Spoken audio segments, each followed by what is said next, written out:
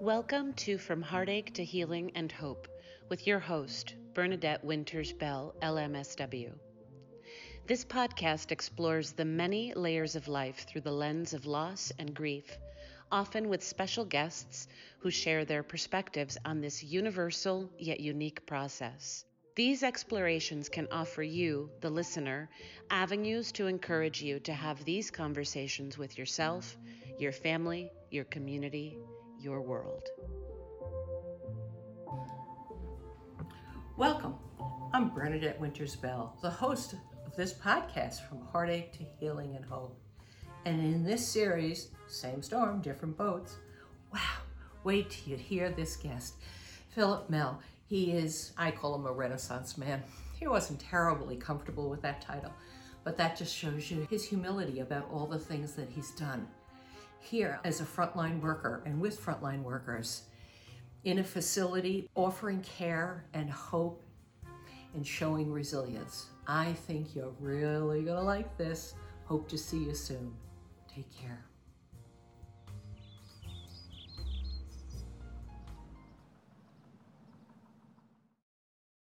Welcome.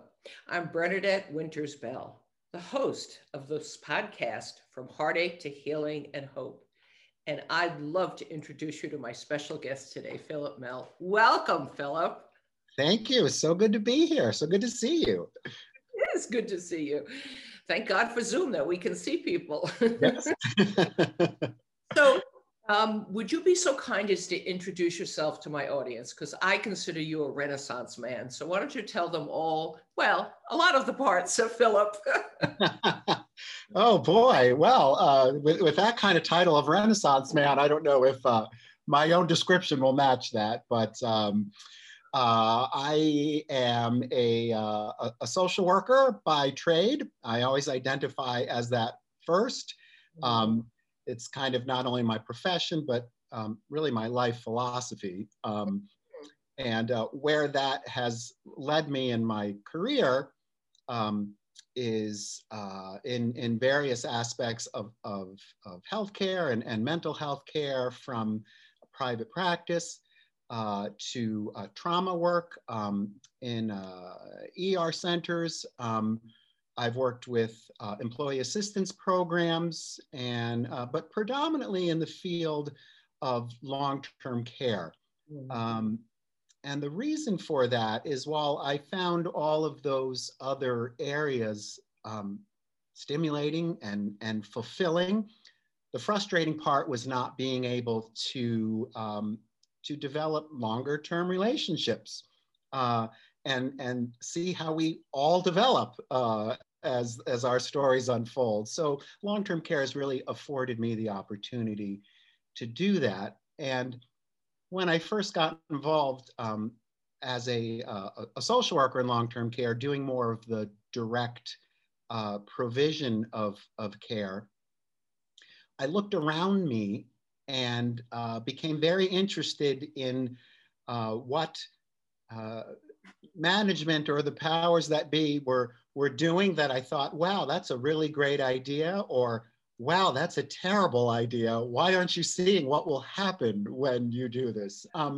So, the systems aspect of social work is very satisfying to me, in that when systems work well, we're able to impact a very large number of people in hopefully healing and progressive ways. So I did get in with some pushes from some colleagues. I did get into management and administration, and that's currently where I am. My focus in those roles, not surprisingly as a social worker, is looking at environment and culture.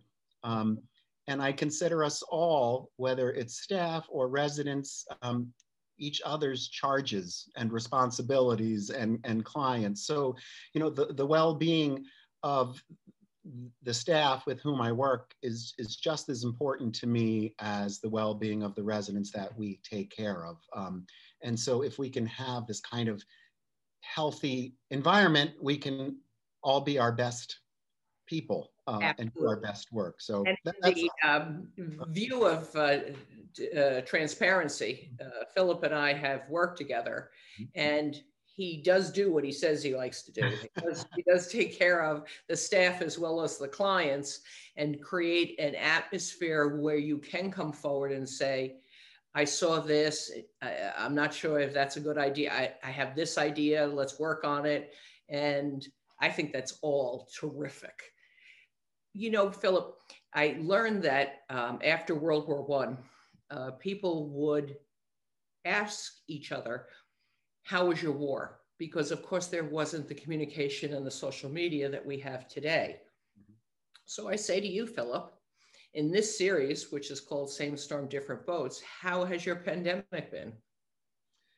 Oh boy.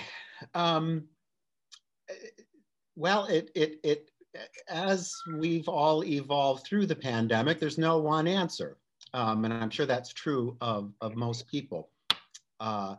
When all of this really started to become real way back last spring, the facility in which I currently work, I am fortunate enough to have really tremendous staff, capable, smart, funny, resilient, and for the longest time, as we saw this terrifying wave of sickness take over our communities and other facilities, we had managed to keep this buttress up against it all, to even a point of false security, thinking it will never come in here. And even while other long-term care institutions were starting to tally up high numbers of positive cases and such, we were putting zeros up on that board for quite a while. And we felt really good about that. But at the same time, we had also created for ourselves, unwittingly, something maybe not so healthy, in that we thought that, maybe not overtly, but we weren't going to be affected by this. And when we did start to have our first positive trickle in, it was devastating. Yeah.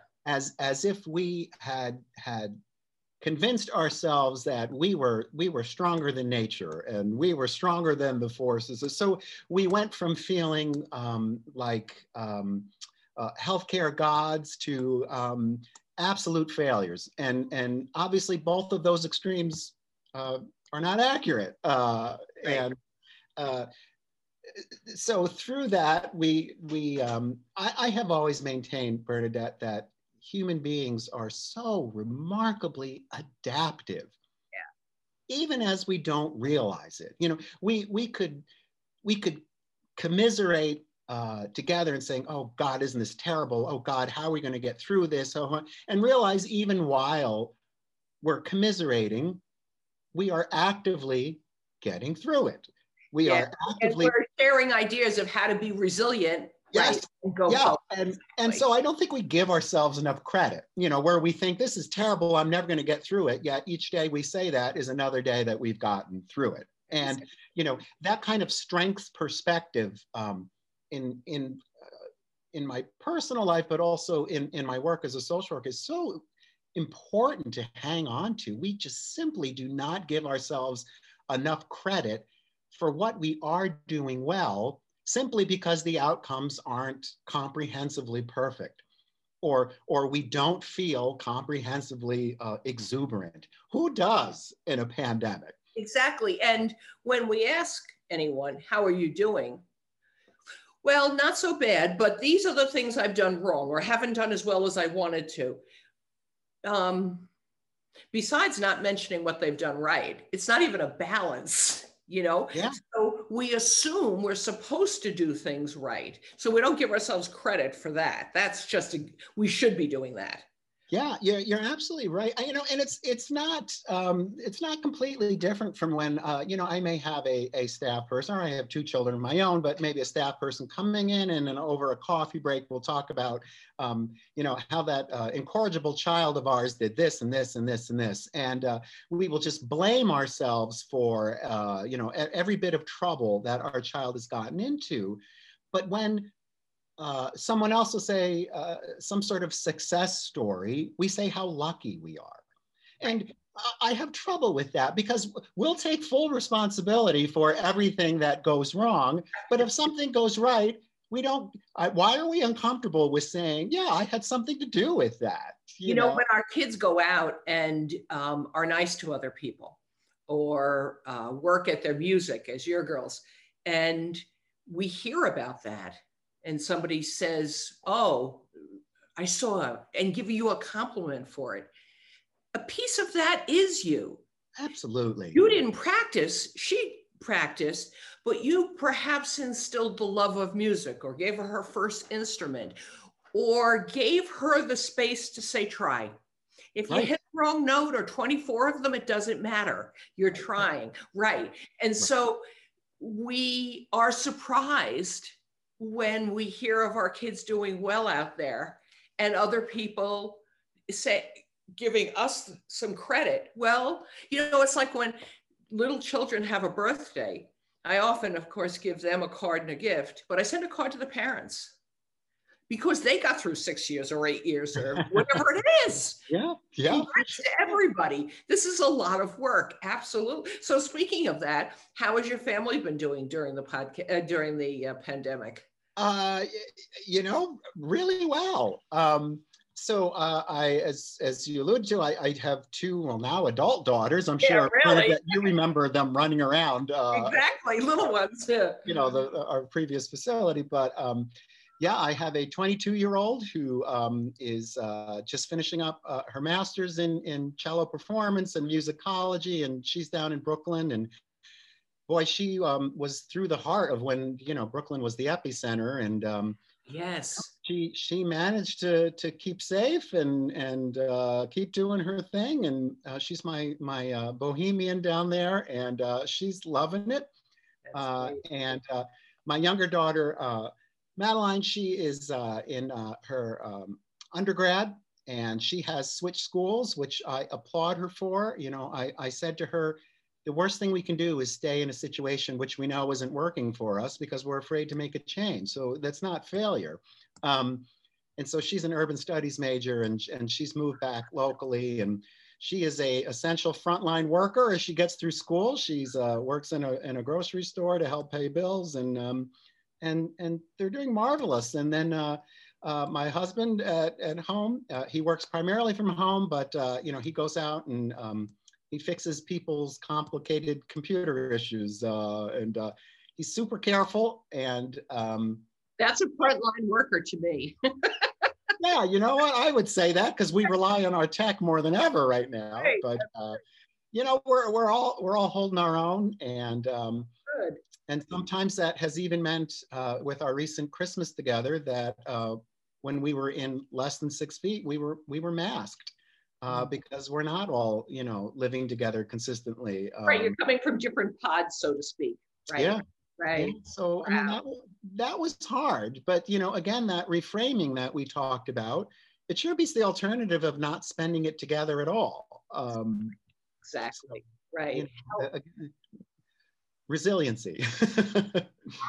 Exactly. This is so I know that in the past for entertainment, self-care, probably maybe another category, you've done some performing.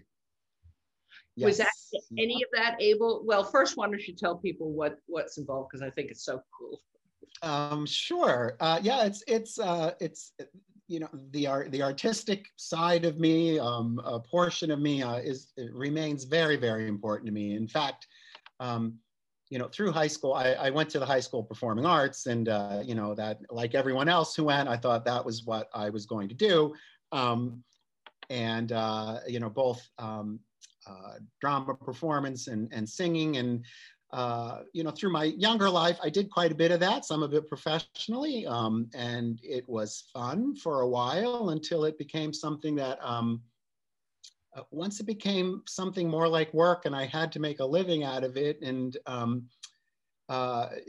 it didn't quite feel the same, but I can't say that's why I gave up on it, because A, I didn't entirely give up on it, but B, the calling for me to be involved in a field like social work was stronger than any other feeling I had. And what I learned through my life, particularly getting older, is, while in that heavily artistic environment, there was a negative side of that, in that we were led to believe that if you weren't doing something artistic and that wasn't your bread and butter, that somehow you had failed that portion of who you are. And I bought into that for a while. And for a while, I had really shut that down. But for the last even 20, 25 years, and more so in the last 10, I have had a great time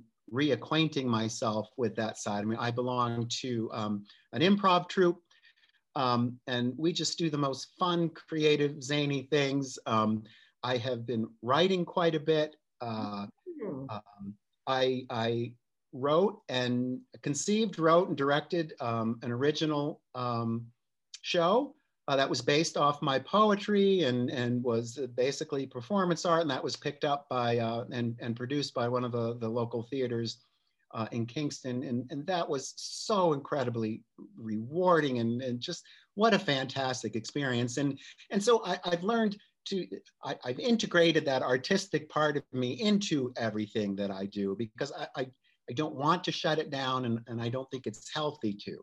Exactly. And as we both know, it's the balance of things, whether it's bitter and sweet or clinical and creative, whatever that we're trying to balance, that's what gives us peace in our spirit and some joy. Absolutely. Wow.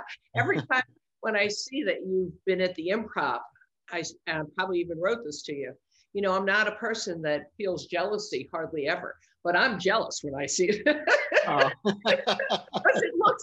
I love improv, and it looks so much fun. I wish I lived close, because you're doing this in the Hudson Valley region. Yeah, I live in the Hudson Valley, and actually a high school artist friend of mine, a performer, she relocated to the Hudson Valley and reacquainted, and this was her brainchild, and she said, you've got to join me, and so I did, and she's created this entire community of people who actually, Bernadette, the majority of whom have no theater background.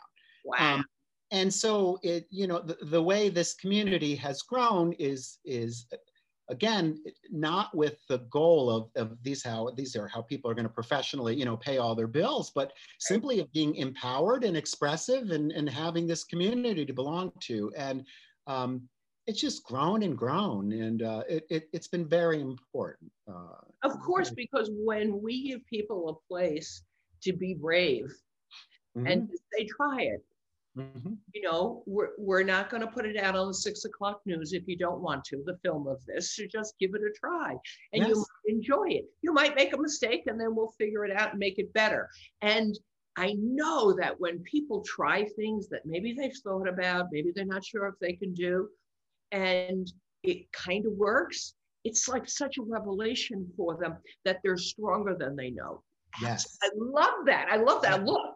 Right. Yeah. You have it on now, like, wow, I could do this. Right. We think that's not who we are, and it totally is. And particularly improv, the whole stuff, there's really no wrong answers. There's no wrong choices. I mean, there's some structure to it, but I mean, basically, it's very empowering. Yeah. Wonderful. So of all the things creatively, clinically, socially that you've been through, and I know that you're a positive person, but you've been through some difficult things. What gives you hope for the future? Yeah, and it's funny that if we had this interview, let's say a month ago, I would have been, I may have said, you know what, I don't feel any hope. I don't think I can do this interview with you. This has been a process for all of us. And so there were periods where I just felt this was so overwhelming, that despite our best and diligent efforts, and I never once put my head on the bed thinking I didn't try hard enough. That, that's not something I often suffer with. Maybe trying too hard could be something. Yes, okay, I'll go with that one. But and still not having the universe align the way that I wanted to, and just this pandemic, particularly in healthcare. It's funny when I would read about people who are so bored and they can't go out in the pandemic, and they can't go, and boy, the luxury of being bored, it's something, our perspectives are all different. And so I've been working harder than ever, and anyone who works in healthcare is working harder than ever. And particularly in an administrative role, I've often been working to some degree 7 days a week, as we try to fulfill all the guidances. And what became most crushing for me in my lowest point was not the amount of work. I have found I can take on enormous amounts of work for a long period of time. And, but the way that, the part that gave me the most feelings of hopelessness was our inability comprehensively as a people to unite against this. And even to the point where, the pandemic is new to all of us.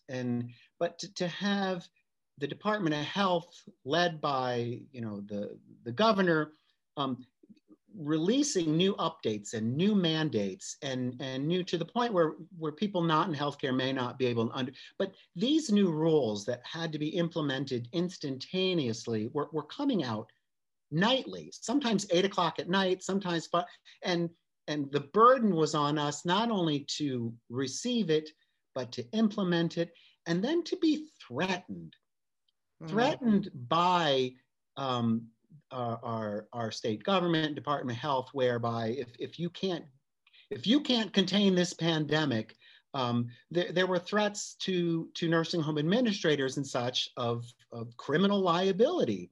And that's what was most crushing, in that we're all in this together. We are all in this field trying to take care of our most vulnerable, trying to keep our staff, who are just as impacted by it, but maybe not so much physically, but certainly emotionally. No, and you want to keep them motivated and safe and able to physically to continue to do the work. And it's not any one person's or anyone's facility's job to contain the whole pandemic.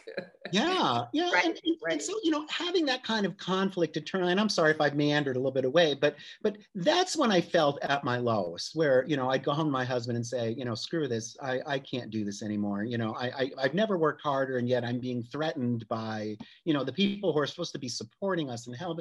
And, this has really held a mirror up to our entire lack of sufficient infrastructure, and that could be a whole nother topic. But so when I got lost in that, I did start to feel real despair. And I did start, what am I doing this for? If we can't work together on this, I can't, a small group of us can't do it on our own. But there was some reframing I really had to do, not to mention some much needed. I got 3 days off. I've had 3 days off since last spring. But it's amazing. Some lovely colleagues of mine insisted, they took all my calls and all my emails. So I was unplugged from work. And that short amount of time, and plus the innate desire to not be stuck in that despair, that's not who I am. No, it is not. Led to this important reframing that I am surrounded by a group of people who, as I said, are just as committed and if not more so than me, and provide me such inspiration, and that the people for whom we're caring for have been really surprisingly, despite being, having a lack of visitation and a lack of group communal activities and dining and all that stuff, have also proven to be amazingly resilient. And so when I looked more inward and less globally and saw what was actually around me, that was so helpful because I was missing the forest through the trees. And then again, to put my head on that when all this is done, and it will be done someday. Right, that's right. To have the satisfaction that, yes, I'm working harder than ever, while some people haven't worked at all, but even that, I'm still getting a paycheck, you know, right. and I'm getting the vaccine Friday, where other people will not have access to it yet. And so, you know, really starting again to look more carefully. It's so easy to look at all the things that are terrible around us. I don't know why, just as people, it's much easier for us to focus on that. And it's I think it must be a human trait because we see it so much, right? You know what's something, if you ever get hopeless again or just a little down, I can say this to you. I want you to remember that you've always surrounded yourself with intelligent, strong, really excellent at their jobs, compassionate, kind, funny people. So I'm not surprised when you say to me, these are the kind of people who are working for you, as if you're lucky that's what happened. And you got to take it now because we put luck into it. And when we take a step back and say, okay, I have put myself in a position, as you often do in life, and we have good people around us. That's what does sustain us. And there's going to be others in this bigger one, and we have to minimize, which we do, their impact on us, right? Mm-hmm. But, you know, us good, funny people got to stick together. Oh my gosh. And if we don't laugh, even in the worst of times here, then we really had a bad day. Oh, and there's been very few of those. We have always found a way.